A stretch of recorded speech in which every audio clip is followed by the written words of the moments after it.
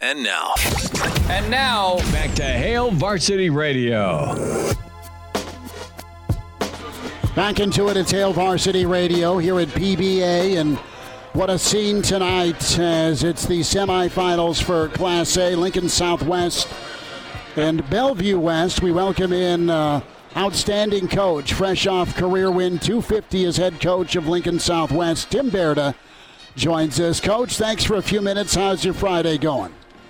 Absolutely. Friday's great. I was blessed enough to be able to get the day off today. I went down and watched the game and a half this morning and came home and sewed some things up with our scouting report and things like that. So all great to be able to be playing at this time of year. It is, and let's go back to Thursday night and just the ebbs and flows against inner-city rival Lincoln Southeast. Your girls come out with that 58-56 win. A lot of stops, timely threes, great offense, and a classic at PBA. Yeah, it was, a typical inter-city rivalry in which, both teams are just going to keep swinging until the end. We kind of go with the motto of stay in the fight. That's an old Bill Hurd, Brad Feakin saying, if you stick around long enough and you keep swinging, you're going to have a chance in the end. We made enough plays. We were pretty good early. Got caught on our heels in the second quarter, but I thought after halftime our kids were pretty composed and made some real timely shots. We've had kids make timely shots all year, and Eleanor really played well. But you have Kennedy, which is what we're riding with, and she's just even enough to keep everybody going in the same direction. And at the end of the day, we were able to get a stop at the end, and that's what we pride ourselves on anyway is defense. So to get a stop was pretty fitting. Lincoln Southwest girls basketball coach Tim Barada with us here on Hail Varsity Radio ahead of their game tonight, which you can hear locally on KFOR. And Tim, whenever you discuss this time of year, you've been in the state tournament plenty. What is that message you give to your kids before a quarterfinal or before a semifinal, knowing you're the higher seed, but also knowing that there's no easy outs this time of year? Well, that's exactly. You get to this point in the year, and you get to the Final Four. It's a great accomplishment. I don't think our kids quite understand the magnitude of how big of a deal it is because we've been there 8 straight years. We tried to tell our 2 freshman kids that play for us. They came out of the locker room after our game yesterday and just were like, "Wow, that was really fun." So I feel pretty good about what we've done in the sense of. We make a big deal out of it of going downtown and we have our lunch and we hang out and spend time together before. But once we go to PBA and the kids get changed and we go through pregame, it's like enjoy the atmosphere, wave at your parents, take it all in. But once you cross the line and they throw that ball up, it's just another game, whether it's on that court, whether it's on our court, wherever you play. It's just another game, so hopefully they fall back to the details that we worked on in practice, and they trust each other, and then you see what happens. There's 4 teams left, anybody's got a shot. Tim Barada's with us, Hail Varsity Radio. Semis tonight, Lincoln Southwest, Bellevue West. Coach, we'll get a thought on Bell West here in just a moment, but your warm-up shirts say family. Tell me about your team, that family, that chemistry, that leadership you have this season. Well, that's just a motto that I've always went with, and our kids buy into it. They believe it. Our kids really like each other on and off, but they know they are happy to do anything to have success as a group. And if they accept roles, we had 11 kids that will do anything to help us win, and that comes from the top with Kennedy of doing anything. But our other kids are all in. They are really happy when somebody else has success, and you don't find that a lot. With that said, it's one of those deals where we also kind of coined the phrase and have some shirts that say culture wins. And I think that's what you fall back on is your practice and your habits, and how you do anything is how you do everything, and those kinds of things. So it's really fun for our kids to see that come through and be able to live in the moment and things like that, because we don't have diehard basketball kids. We have kids that play, every one of our kids plays at least one other sport. So when we're out there, it's like they are all in, and that's what we love about our kids is they're totally ingrained in what we're doing and the culture that we've built, and they're living on it, and they know what's got us there. And we're not always perfect when we play, but I tell people our kids really they do two things. They really play hard and they hate to lose.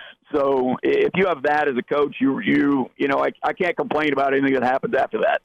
You talk about your kids enjoying the moment, and you let off this interview saying you got the day off from work today, but what are you doing? You're crossing the T's and dotting the I's on your scouting report. Do you get to enjoy the moment this week at all? Oh, absolutely. I had a bunch of people around that I was able to see, after our game the other night, and able to see a handful of coaches this morning. And, when you win games in the state tournament, your phone blows up and things like that. So it's been really fun. I've actually really been in touch with a lot of my old boys from when I was in Wilbur Claytonia and things like that. Social media makes that world pretty easy, but a lot of those guys reached out, and they, they'll tell you it wasn't always easy, because even our girls will tell you, I'm not the easiest guy to play for. However, our kids really like winning, but more importantly, they hate losing, so they will do whatever it is to win. So what we do as coaches is try and get them prepared as much as possible. Don't give them overload. Give them things they can handle, and then just let instincts and abilities take over and go from there. Coach, I got to follow up. What makes you not the easiest guy to play for? Well, Schmitty, I don't know how you put it on the radio. I'm kind of a jerk sometimes to our kids because of the accountability piece and the expectations and things like that. And, my boys will tell you that I used to coach the same thing, but I also tell our kids that I love them. So they know that what we're after, end result, is making better people out of them, and hopefully we can win some games along the way. I want these kids to appreciate what we're doing, but learn some life lessons as we do it. And then when they're moms and wives and things down the road, they can fall back on some of those things that were hard and go, hey, I got through things. I can use this to learn from. I can use this to help me be a good mom. I can use this to help me. Discipline carries you through a lot of things, and I think that's one of the things we have in our culture. So that's what you go with. And, as a parent, things aren't always easy. So as a coach, things aren't always easy. So we take it. The older I get, it's probably a little easier for kids. But we try to keep it fun for them too. And I got great assistant coaches that kind of balance out the meanness in me with telling our kids that we love them as well. So that's really good for me to have is my assistants with me. Tim Barada with us, your head coach, Lincoln Southwest girls basketball team. And Coach, you talk about it not being easy. It's not going to be an easy task tonight against Bellevue West. Without giving away any state secrets that you don't want getting out, what are some things you're looking for from your team tonight if you come away with a win? Well, they have all their kids back from last year. I don't know if you guys remember last year we were 14-10 going into the district final. We had to go to Bell West. They were the 2 seed, and we were the 13, and we knocked them off. So they remember that. Coach Dane Bacon does a great job with his kids. He's actually a good friend of mine. I talked to earlier this week. But they have some really, really good players. Naomi White going to Grand Canyon is a great player. She actually plays with Kennedy in the summer. Kenzie Melcher is a great player. She's going to Northwest Missouri.